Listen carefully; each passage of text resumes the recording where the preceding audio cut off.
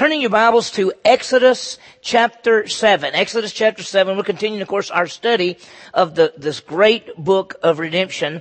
And as we begin this evening, I think the next slide tells more about it here. I know Mark is having to run two things tonight up there. We begin seeing God's deliverance of the nation of Israel from bondage in Egypt. For most of the people that when you study the book of Exodus, this is one of the parts that you like, that you want to study the plagues and God's judgment and all those things. We'll begin seeing that tonight. God had told Pharaoh, let my people go. And we're going to see from this passage, God begins to judge the nation and the gods of Egypt. Now, the nation of Egypt had many gods. We're to understand something that as we look at this, that the plagues in Exodus are God's judgment on the various gods of the Egyptians. So we're going to see that. So the point is that they would know that the God of Israel is the Lord, is the true God. So as we look at the passage tonight, we'll see God's instructions to Moses and Aaron and their obedience, and they do what God says regardless of what the circumstances. And also as we look at this tonight, we're going to see a contrast between Pharaoh, who rejects God and hardens his heart, and Moses, who obeys God. And that's really the key in life. When we think about it, we want to be like Moses and Aaron who obey God and not like Pharaoh who in a sense had a hard heart. We'll talk more about that in a little bit. There's a lot in this passage. Here's some things that sort of stand out. We're going to see the hardening of hearts, so to speak, the obedience of Moses and Aaron, and then we're going to see the beginning of the plagues, the judgments on the gods of Egypt. So there's a lot there. Let's begin by going to the Lord in prayer, and then we'll get into the passage. Let's pray. Heavenly Father, what a great night. Thank you again for the privilege that we have of coming together to study the Word of God. Thank you, Lord, that the Bible is alive and powerful and sharper than a two-edged sword. It is perfect. It is your word. It is profitable. It is the truth. May we know it and apply it and pass it on to others. Thank you, Lord, for the scripture. We pray, Lord, that as we study tonight, that you will teach us, especially as we look at the books of Exodus. We know the things that were written in the Old Testament were written for our instructions so that we can continue to grow in the grace and knowledge of our Savior. Lord, we just ask you to teach us as we think about Moses and Aaron. And Lord, that's the privilege we have as believers to make an impact for you. Thank you for each one here tonight. Teach us now, Lord, as we study. We ask all of this in Jesus' name.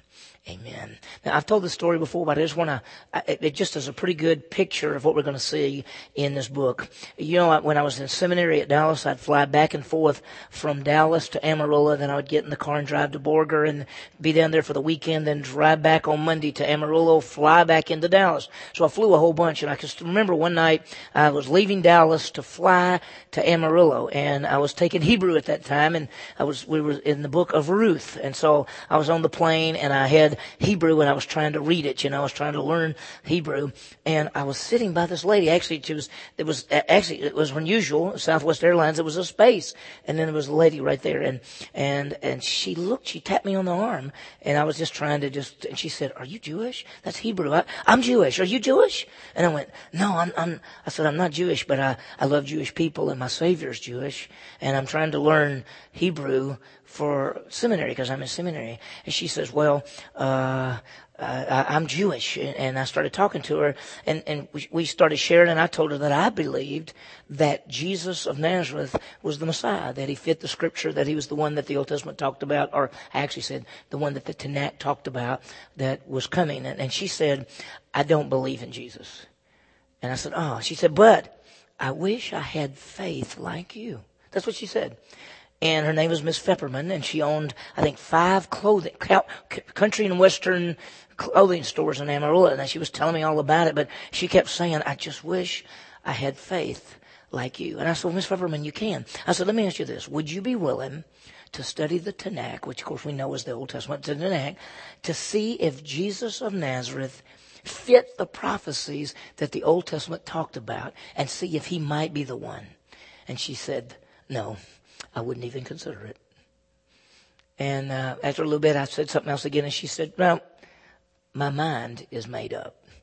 Well, she was closed. And in a sense, we could say she had a hard heart. She had already made a decision what she thought. She wasn't going to look in the scripture or any of those things. Well, this evening, we're going to see that Pharaoh has a hard heart. As we're going to begin seeing it, that he will not open, he's not open at all to the God of Israel. In fact, if you remember that Pharaoh thinks he's a God, I've given you a handout, so we'll talk more about him in a minute, but I list the 10 plagues. But remember, the plagues that God brought on the Egyptians, each one of those plagues is a judgment on one of the gods of Egypt. So this is what God is trying to show him, that there's only one true God, and that's the God of Israel. So when Moses approached him and said, God said, let my people go, Pharaoh said, who is the Lord that I should obey him? That's basically what he says. Well, this evening we're going to see God begins to deal with Pharaoh, and it's very powerful. God will bring judgment on Egypt and even the Pharaoh, and that's what the bottom line is, that they would know the true God. Now, let me remind you of something. God told Moses to go. God told Moses to go, and I want to remind you of something tonight. If you may have not thought about this, you remember God told Moses to go lead the people out, and Moses gave every excuse in the world, and his last basic excuse was, I don't know how to talk. So God said, okay, your brother Aaron can speak. He will speak. You will tell him what to say, and he will speak. And so Moses and Aaron have gone to Pharaoh, and they've already talked to him about letting the people go. And Pharaoh said, I don't know your God. I'm not going to let him go. And he made things worse. And so from the time that Moses went to Pharaoh, things have gotten so much worse for the people. He stopped giving them straw for brick. All of those things have happened. And in fact, the people are mad at Moses for stirring up trouble, they might say. They were already slaves, but I mean, how much worse could it get? But it has got a little worse. So in this passage, we're going to see that Moses and Aaron go. But here's the thing I want you to notice. If you picture that Moses has the staff and he goes out to the river tonight when we study the passage, and he waves it and it turns to blood, or that Moses has the stick and he throws it down and it becomes a serpent, you're wrong. Aaron has it. It's Aaron's rod. It is Aaron who does the talking. We'll see it as we go through the passage. Because remember, Moses told God, I can't talk. Okay, your brother Aaron will talk. And we'll see it as we go through the passage. Let me break down the passage for you. First of all, we're going to see the background of the hardening of hearts. We're going to see the snake. And then we're going to see the first plague, which is the river of blood. God turns the Nile River into blood. Look at Exodus chapter 7. Look at verse 1. Then the Lord said to Moses, see, I make you as God to Pharaoh, and your brother Aaron shall be your prophet. Now, when he says that I make you God to Pharaoh, here's what he's saying. He's saying, you're my representative. You're as if I'm speaking to Pharaoh, Moses. You're going to be the one with the authority. And when Moses goes to Pharaoh, he is going, in a sense, with the authority of God. And he says, notice that the Lord said to Moses, I will make you as a God to Pharaoh, and your brother Aaron shall be your prophet. Who's going to be doing the talking? Aaron is. And so he's basically saying, Aaron will be your prophet. I think we can put that up there. So Aaron's going to be the spokesman, but basically Aaron gets the message from Moses. So I put it this way, like this. Moses gets information from God, and then Aaron proclaims it to Pharaoh. That's what we're going to see happens. Now, have you ever thought about this? Moses was God's representative to Pharaoh, basically. Who is God's representative to the people in this community? We are. 2 Corinthians 5:20, we're ambassadors for Christ as though God did beseech through us. In reality, we go out, we come together to worship our Savior, to be trained and equipped and all of those things, and then we scatter in this community as the representatives of the living God. We get to go with the great message of Jesus Christ. So notice this. It says, the Lord said to Moses, I'll make you as a God to Pharaoh, and your brother Aaron shall be your prophet. You shall speak all that I command you. And your brother Aaron shall speak to Pharaoh that he let the sons of Israel go out of his land. So notice, you're going to tell Aaron, basically, and Aaron's going to tell Pharaoh. That's sort of what we're going to get as we go through this. The bottom line, let my people go. You know what's so great about it? He says, we don't have to be afraid because God's telling them what to do.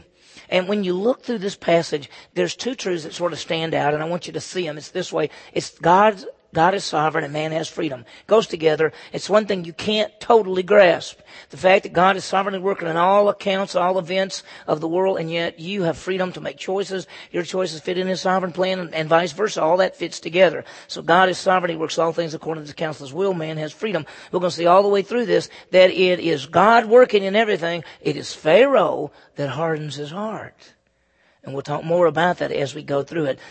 God hardens Pharaoh's heart. Pharaoh hardens his own heart. We're going to find that Pharaoh hardens his own heart long before God hardens Pharaoh's heart. In fact, God doesn't harden Pharaoh's heart until after about the 5th plague. And we'll see it as we go through. Now, verse 3 is God's telling him what he's going to do. Notice, it says, I will harden Pharaoh's heart that I may multiply my signs and my wonders in the land of Egypt. And so we're going to see that he may multiply his signs. The bottom line is Pharaoh hardens his heart, and Pharaoh hardens his heart, and Pharaoh hardens his heart, and Pharaoh hardens his heart, and Pharaoh hardens his heart. Then it says, and God hardened Pharaoh's heart. Then Pharaoh hardens his heart, and Pharaoh hardens his heart. Then God hardens Pharaoh's heart. Throughout the whole passages in these next 5 to 6 chapters, Pharaoh hardens his heart 10 times. God hardens Pharaoh's heart 10 times. But Pharaoh hardens his heart long before God hardens Pharaoh's heart. Look at verse 4. When Pharaoh does not listen to you, then I will lay my hand on Egypt and bring out my host, my people, the sons of Israel, from the land of Egypt by great judgments. Notice, Pharaoh will not listen. 10 times, Pharaoh hardens his heart. I mean, I've had people say, well, Pharaoh didn't have a chance because God wouldn't let him believe anything. No. Pharaoh 10 times hardened his own heart. Now, all of this fits together. The sovereign plan is going to come to pass, but each person is responsible to make choices. In God's plan, Pharaoh hardens his heart. Now, notice the last part of the verse when it says, when Pharaoh does not listen to you, I will lay my hand on Egypt. I'll bring out my host, my people, the sons of Israel, from the land of Egypt by great judgments. We always call them plagues. We say, oh, there was the 10 plagues and those kind of things. But realize that they're judgments. They're judgments on the gods of Egypt and the people of Egypt. The whole point of God, because God could do this. God could stop every Egyptian, stop them, and the Jewish people could walk right out. It doesn't have to be plagues. It doesn't have to be anything. I mean, if God said, I want my people out of there, all he has to do is just say, okay, no Egyptian can move. All my people can move. They can come out. So what is the whole purpose of the plagues and the judgments? They're judgments on the gods of Egypt to show that there is a true God and that the God of Israel is the true God. So it's pretty powerful. Look at verse 5. The Egyptians shall know that I am the Lord. Now, if you remember, when you look in the Bible and you see capital L, capital O, capital R, capital D, when you see that, that is the Hebrew name YHWH, which is the personal name of God. We sometimes say Yahweh, but the Egyptians shall know that I'm the Lord when I stretch out my hand on Egypt and bring out the sons of Israel from their midst. So he says the bottom line is that Egypt will know that I'm the true God, that I'm the eternal, everlasting God. When you talk about the name Lord, all capitals, and we know that's YHWH in Hebrew, and it all comes from the root word Hayah in Hebrew, which is the I am. That's why God already told Moses, I am who I am. Tell him I am sent you. That's why in the New Testament, when we talk about the 7 I am statements found in the Gospel of John, which we're studying on Sunday morning, and he says, I am the bread of life. I am the light of the world. I am the resurrection of the life. I'm the way, the truth, and the life. All that I am aspect is basically saying, I'm God. I'm God. And so the Egyptians shall know that I am the YHWH, the eternal God, when I stretch out my hands on Egypt and bring out the sons of Israel from their midst. If you want to talk about it from a human way, there's no possible way, humanly speaking, that a bunch of slaves who are controlled by the most powerful army in the world, there is no possible way that those people can leave. Not humanly speaking. But God says, I'm bringing my people out. In fact, God told Abraham all those years earlier that he would bring them out, and he'd bring them out with great riches. You'd say, no, it's impossible for a bunch of slaves to come out. But number 2, it's impossible for a bunch of slaves to come out with a whole bunch of riches. We're going to see when we get to the end of these chapters that God's going to bring them out. And the Egyptians, they're going to ask the Egyptians for their gold and silver and their earrings and all that. And they're going to take it off and give it to them. So God works all things. Well, let's see what happens. So, and this is a key. So Moses and Aaron did it as the Lord commanded them. Thus they did. I think the key to the whole thing is the obedience. Moses and Aaron obeyed God. Now, to be real honest, we go back to the burning bush where Moses is on the backside of the desert, and God says to him, I want you to take my people out. Moses doesn't want to do it. Moses thinks his time has passed. Moses thought 40 years earlier he was going to be the one to deliver his people, but now it's 80 years. He's 80 years old. And he says, I think my time has passed. And God says, no, your time has not passed. But the key is that Moses and Aaron are obeying. And the thing that we would ask ourselves is, do we obey the Scripture? Do we live by the Scripture? Do we obey the Word of God? Are we looking at it? Do we see, what does it say? How do we live? What do we do? Do we base our lives on the Scripture? Because that's the key. Now, it gives us a little bit more information, which I love. Look at this verse, verse 7. Moses was 80 years old, and Aaron 83 when they spoke to Pharaoh. I don't know what you picture these guys look like, but one's an 83-year-old man, the other's an 80-year-old man. That's not young. That's not young in any generation except before the flood generation, okay? That's not young. Some people say, when you get a certain age, it's about time to check out. You know, to say, look, I've done my thing. How many times have you heard somebody say, who's been involved in ministry for a while, and they're getting older, and they say things, it's time for the younger people to take over. I've done what I'm supposed to do. Let me tell you what, it's never time for the younger people to take over. It is never time for you to stop doing your ministry until the Lord takes you off this earth. He uses 80-year-old people, 85-year-old people, 10-year-old people. He uses any age. As long as we're alive on this earth, He will take us and use us for His glory. And so, I remember Prof. Hendricks used to talk at Dallas Seminary. He'd say, you know, he's those new men, and he says, and they're sliding for home. They are like it's over. They got many years left. No telling how long God has for them, and we're to serve until either we die or He comes and gets us all. Now, let's see the first encounter, okay? So here it is. Then the Lord spoke to Moses and Aaron, saying, when Pharaoh speaks to you, saying, work a miracle, then you shall say to Aaron, notice, Aaron, take your staff and throw it down before Pharaoh, that it may become a serpent. Who's doing the talking? Actually, Aaron's going to be the one. Moses is telling Aaron what to do. Aaron's got the rod. It's Aaron who has the rod. I think maybe Charlton Heston had the rod in the movie, but in the Scripture, it's Aaron, right?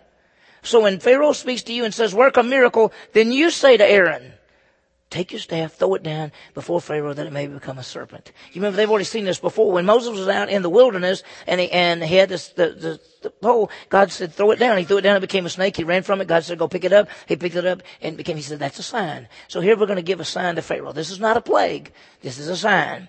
So he says, when he says, work a miracle, tell Aaron to throw down the staff, that it'll become a serpent.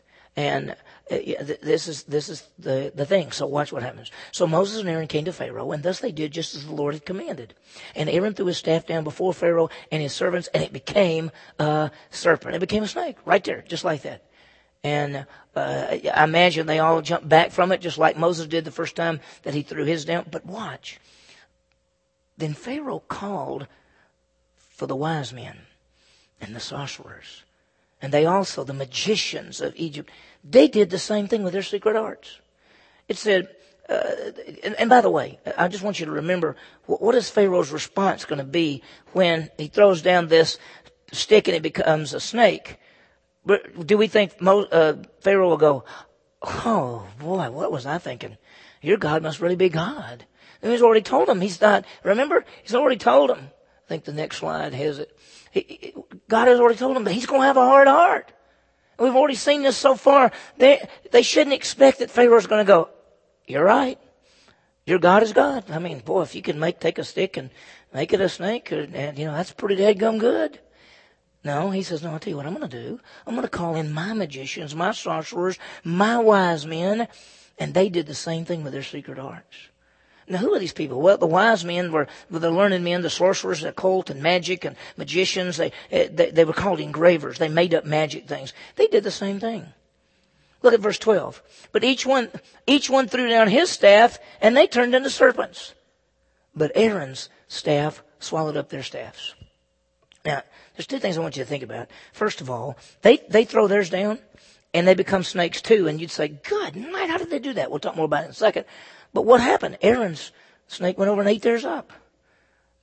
they've pretty much lost their sticks, if you know what I mean, right? Okay, so why would that happen? Well, it's I think number one is to show that God is more powerful than whatever they're doing. Now, how in the world could they do this? Could it just be a trick? Could it be somehow that, in fact, there's some stories that I read as you do all the background and all the study, that sometimes there were ways that they would hold certain snakes by the neck and it would paralyze them and they looked like a stick, and then when they threw them on the ground, they would move. And so they pretended that this, was a stick when it wasn't. It was just a snake that was paralyzed. Second is, some say, well, it was just probably something from Satan. Something from the occult, because remember, notice it says the sorcerers, the magicians, and so maybe, they did that. But here's what God does. He says, you may do that, but the real snake from Moses and Aaron is going to eat those up. And he did.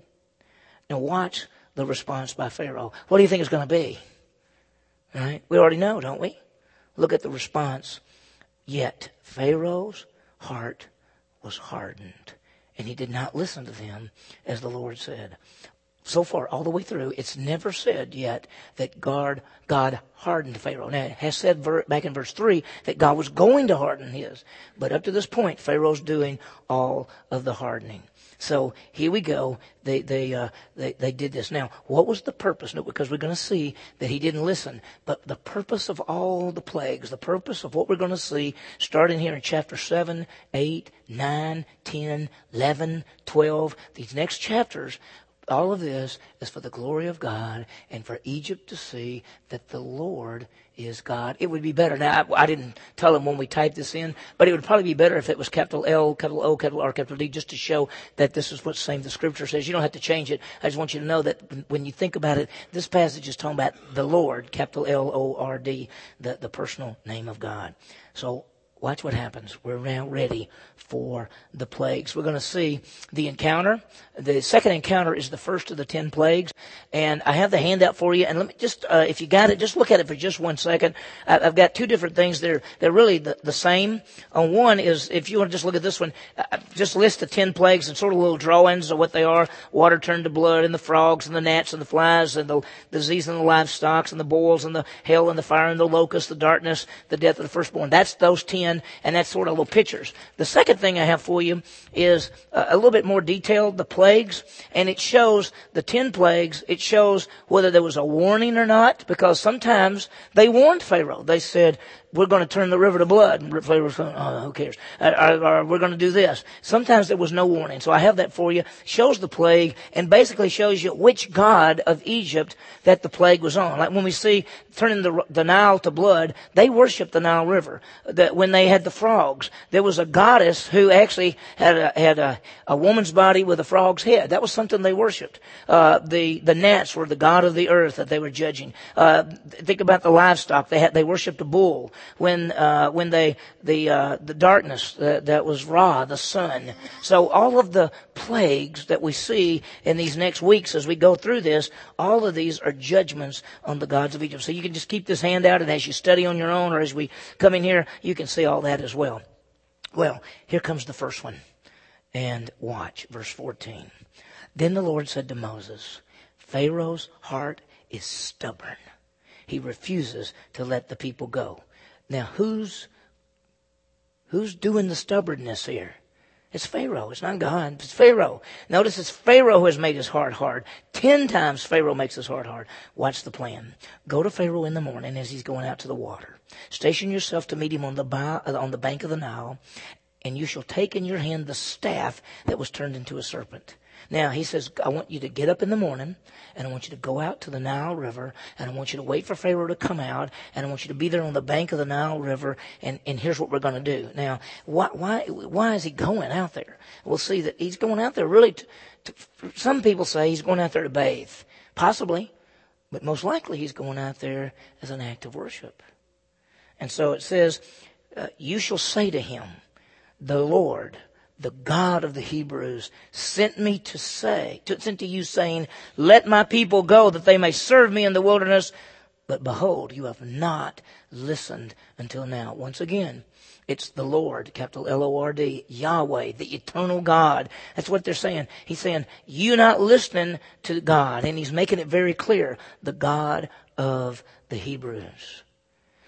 When you look through the scripture, you realize that God at a point in time in history chose a man by the name of Abram, told him to leave the Ur of the Chaldees and go to a land that he would show him and then a land that he would give him. The beginning from Abram on, Abram, God changed his name to Abraham. That's the beginning of what we call the Jewish people. Abraham to Isaac, Isaac to Jacob, Jacob to the 12 sons, and on down to Judah, and on down to David, and all the way down to Christ. This people group, the Jewish people, they are God's people. Chosen to do two incredible things for sure, many other things, but to bring the Word of God and to bring the Messiah. Through the Jewish people came Jesus Christ, our Savior. Through the Jewish people came the Word of God. That's through those people. So he says, the Lord, the God of the Hebrews. If you remember, we've taught this before, the word Hebrew means one who crosses over. They were called the Hebrews because they had one time left the Ur of the Chaldees, which is modern day Iran, Iraq. They had crossed over the Tigris-Euphrates River, so they were known as the crosser-overs, the Hebrews. Later on, they became known as the Israelites because Jacob's name was changed from Jacob to Israel, and so they became Israelites. And then we're going to see later on, of course, they'll be called Jews because the nation of Israel divided into two parts, Israel in the north, Judah in the south, and the nickname for those in the south were Jews after Judah. So that's the different names of the Jewish people. He said, you shall say to them, the Lord, the God of the Hebrews, the crosser-overs, sent me to say to you, let my people go that they may serve me in the wilderness. But you hadn't listened until now. You haven't listened. Watch. Thus says the Lord, by this you shall know that I am the Lord. Behold, I will strike the water that is in the Nile with the staff that is in my hand, and it will be turned to blood. The fish that are in the Nile will die, and the Nile will become foul, and the Egyptians will find difficulty in drinking water from the Nile. He said, notice, you will know that I am the Lord. This is the beginning of the judgments. Now, let's think about the reason for the plagues, and we've talked about it already. It's judgments on the gods of Egypt. It is so that Egypt would know that the Lord is God, that he would show his power, and he would punish the Pharaoh. Those four things tie together. Now, what's going to happen? The water's going to turn to blood. Now, it's not something that just happened, but notice this. It's something that's extraordinary. It's something that Moses predicts, and it's on Egypt and God's. And we'll see that with every one of the plagues. I mean, are there frogs in Egypt? Were there frogs in the Nile? The answer is yes. But there were millions of frogs when he brought the frogs in. They were in the houses. He said they'll be in your beds. They'll be in your bedrooms. Were there flies in Egypt? Yes, but when he strikes them, the flies go, they're all over everything. There are gnats all over everything. The hailstorm comes and destroys everything. All the cattle, I mean, they're all extraordinary. Moses predicts them, and it's on Egypt and the gods. So it's an amazing thing. Watch what happens. Now read it carefully. Then the Lord said to Moses, say to, notice, Aaron, take your staff. He's talking to Aaron. Aaron's got the staff. Take your staff and stretch out your hand over the waters of Egypt, over the rivers, over the streams, over the pools, over all the reservoirs of water, that they may become blood. And there will be blood throughout all the land of Egypt, both in the vessels of wood and in vessels of stone. Aaron, take the rod, take the staff, stretch it out over all the waters. And he's going to go and he's going to stretch them over the Nile and over everything. And he says it's going to all turn to blood. And so verse 20, so Moses and Aaron did even as the Lord had commanded. He lifted up the staff and struck the water that was in the Nile in the sight of Pharaoh and in the sight of the servants. And all the water that was in the Nile was turned to blood. The fish that were in the Nile died, and the Nile became foul. So the Egyptians could not drink the water from the Nile, and the blood was throughout all the land of Egypt. You hear all kind of people say, well, I mean, it couldn't have been blood and things like that. So it might have been some chemical change somehow. Maybe something got into the water briefly for a time. No, it was God changing the water to blood. And everything in there died. And they couldn't drink it. And think how it smelled. Have you thought about what it smelled like? And they just went, oh my gracious. And it became foul. And the Egyptians couldn't drink it. And everybody's probably looking around. What are we going to do? What are we going to do? Now watch this next thing. Because it's actually a little bit funny what they do. The magicians of Egypt did the same thing with their secret arts.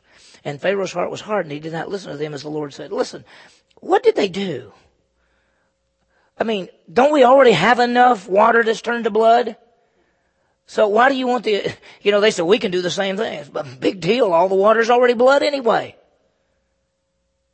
If you really wanted to do something good, magicians, why don't you change it back to water, right? The magicians did the same thing with their secret arts, and Pharaoh's heart was hardened, and he did not listen to them, just as the Lord had said. Magicians did the same thing. As I said, I think I have the thing up here that says, if they really wanted to show power, why don't they just change it back to water? If they got power, just take the water that's become blood and switch it back to water. If you really want to show what they did. But they said, no, we can make more blood. Oh, yeah, that's exactly what we need. More blood water is what we need. You ever wondered who these people were? I think the next slide, 2 Timothy chapter 3, verse 8, this is what it says. Just as Jannes and Jambres opposed Moses, so there will be men who oppose the truth, men of depraved minds, rejected as regard to the faith. The best we can tell, when Paul wrote in 2 Timothy 3, he listed two people at the time of Moses named Jannes and Jambres. Many believe that these two men were the main leaders of the magicians of Egypt who opposed Moses. That's what we don't know.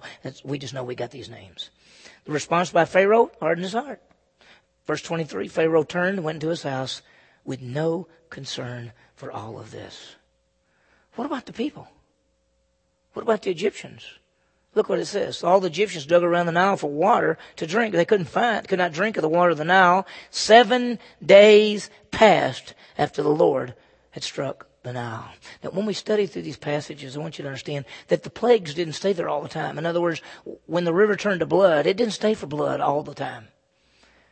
Probably about 7 days. We're going to see that when he brought in the flies, then he brought them out. When he brought in the locusts, they brought them out. When the hailstorm, it brought in. So they weren't continuous, ongoing all the time. They just happened. They dug, but they couldn't find any water to drink. And now, why does he say 7 days passed? Well, because 7 days is going to be another plague. And we'll see that as we study it next time. And if you want to look ahead, you can begin to read ahead of these things. It's because it's got some of the verses and the passages, and you can see how things fit together. What have we seen tonight? The beginning of the judgment. Instructions by God to go to Pharaoh. Pharaoh would not listen. The first encounter was the snake, and the magicians copied it. The second encounter is the first plague, the judgment on the Nile, judgment on the gods of Egypt. And the magicians copied it, but in reality we're going to find that, if everything was already blood, what did they do? And then we're going to see Pharaoh with the hard heart. Let me give you some applications to think about, and we'll open up for any questions or anything yet. First one is, think about the sovereignty of God. Just rest in the sovereign plan of God. He's working all things according to the counsel of His will. As we go through life, we have to trust Him. He's working all things. Just like when all of this happened, and Moses first went to Pharaoh, things got worse, and the Jewish people got all mad. They said, what are you doing? But in the plan of God, this is how God is going to deliver the people. We have to trust God in both the good and the bad. There's ups and downs. There's always ins and outs. We have to trust Him. He's a great God, a good God. He's in control, so rest in Him. Second, let's obey God. Let's live by the Scripture.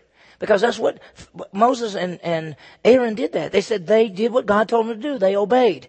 Well, how do we know what to do? Well, we study the Scripture. We know it. We apply it. We live it out and we pass it on. What do we have to do is understand the Scripture. That's one reason at Countryside our goal is to teach the Bible verse by verse, passage by passage, expository teaching so that we can know it's Scripture, we can apply it, and then we can pass it on to other people. And that's really our goal. And so in a fallen world, we need to be the people who live by the Scripture. Because not everybody does. We want to bring glory to Him. There's a third part, and I just threw it in there and think about it this way. Don't harden your heart to God.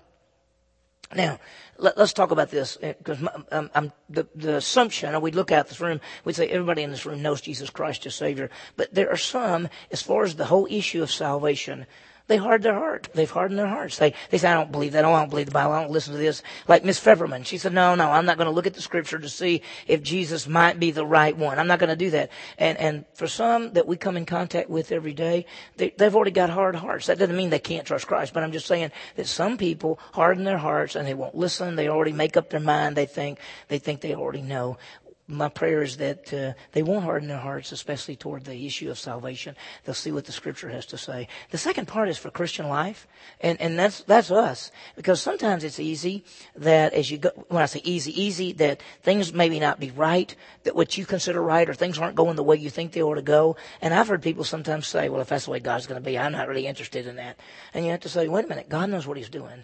We may not like it. It may not look like we think it's right, but He works all things according to the counsel of His will, and He works everything together for good. Those that love God, those that are called according to His purpose. So we want to let Him work through our lives and not be hardened against Him, but trust Him, because He does everything in His time in a perfect way. So may we rest in the sovereign plan of God, not having a hard heart, but obeying Him, bringing glory to His name as we seek to be ambassadors, be His representatives. Let's pray. If you got questions or comments, we'll do that. Heavenly Father, what a night, what a passage. Thank you, Lord, as we see your majesty and your power and your glory as Moses and Aaron go before Pharaoh representing you. And Lord, we just have to trust you in all the events of life, the things that are good and the things that are bad. We just have to trust you. And Lord, just as Moses and Aaron obeyed you, they did exactly what you told them to do. May we live according to the Word of God and live our lives based on Scripture, knowing and applying the Word, living it out, passing it on to others. May we do that. Lord, we have to trust you and not harden our hearts and realize that what you're doing is perfect and best. We just may not see it all even at this time. Lord, thank you for allowing us to study the book of Exodus, see these truths. May we make application in our lives, and may we continue to grow in the grace and knowledge of our Savior. We ask all of this in Jesus' name. Amen. Okay, any questions, comments, anything about the passage tonight? Anything?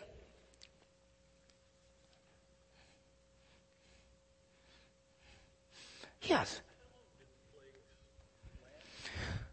I think it's going to be a few months, because we're going to see that it's like going through the spring, because the last of the plague, you remember, is going to be Passover. So it's going to be in what would be our March, April.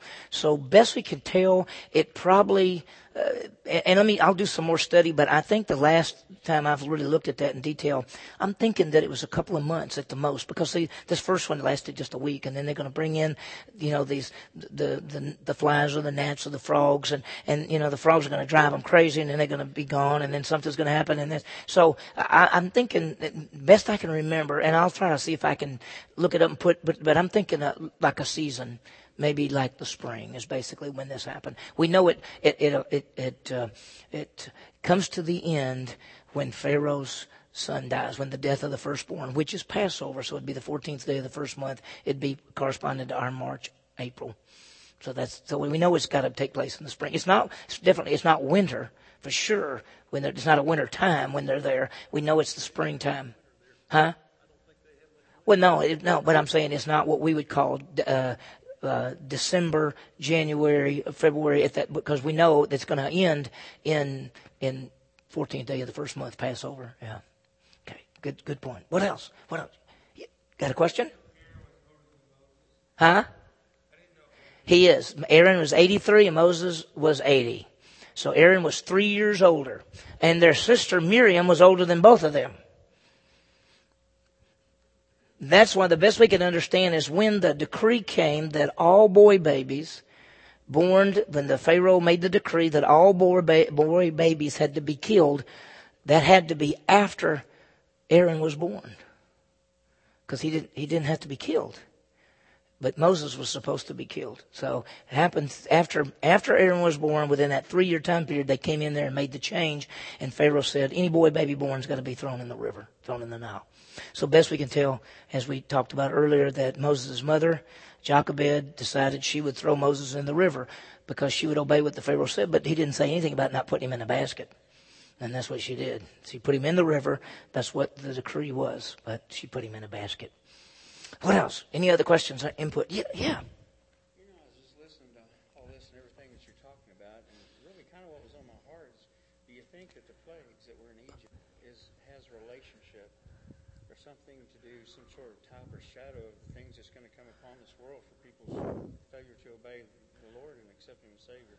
In times of the tribulation, the plagues, and all that stuff. Do you think that that's a shadow of that? Well, you could say that God's judgment on Egypt and their rebellion against the Lord could be a foreshadow of God's ultimate judgment on the world during the tribulation time period. I don't know if the individual plagues have any particular foreshadow, but there will be plagues during the tribulation time period. So there's no doubt that how God judged Egypt could be a foreshadow of God's ultimate judgment of the world, especially during the tribulation time period.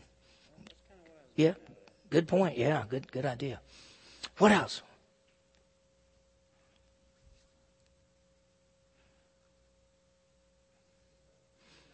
Yeah. Okay, let me see if I can hear you. Okay.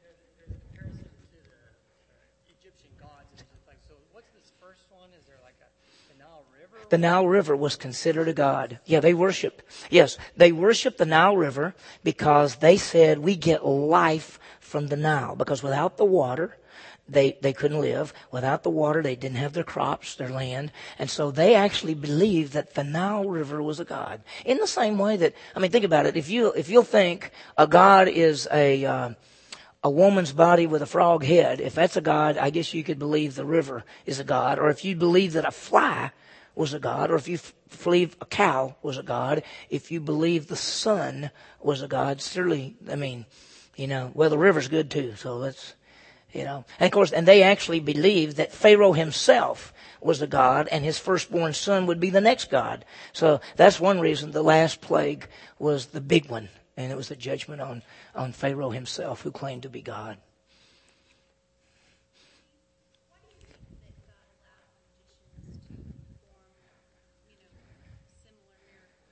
I do not know. I looked at that. She asked, why do we think God allowed the magicians to do similar miracles? And we could say, well, here's why. But we really don't know.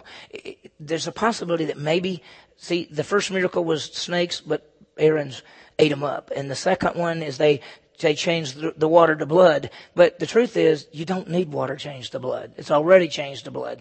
I don't even know how they proved that they changed water to blood when it says already that all the water that everybody looked at was blood. Unless they said, well, we just did this right here. They're going to do the same thing on the third one. But when it gets to the fourth one, they can't match it. And they tell Pharaoh, this is from God.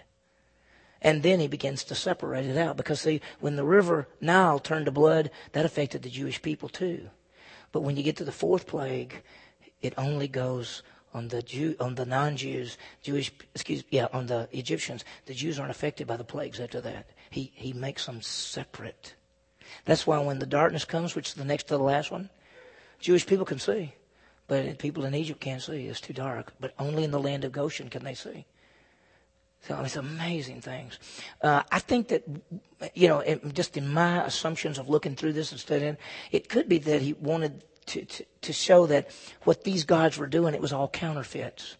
And it wasn't real because the snake ate it up, or where's the real water? What did you, and if you really, when the Egyptians said we can make frogs too, then I'd say, why don't you do something like get rid of the frogs if you really want to show how good you are? Because we've already got enough frogs, It definitely attributes to the hardening of his heart, because when he sees that, he walks away. It says it 2 different times. That's a great point. One thing on that too, we continue all down through history. We've had the false gods, imitation gods, doing cloak miracles. Mm-hmm. God's allowed that so people can see that, other people can do it, but they're still not God. Right. And there's always been false gods. We know that there's no other God. There's only one God. Anything else is not a God, even though mankind calls them gods. That's what Paul talked about. He says there's only one God, but man calls other things gods. And so they're false gods in that way.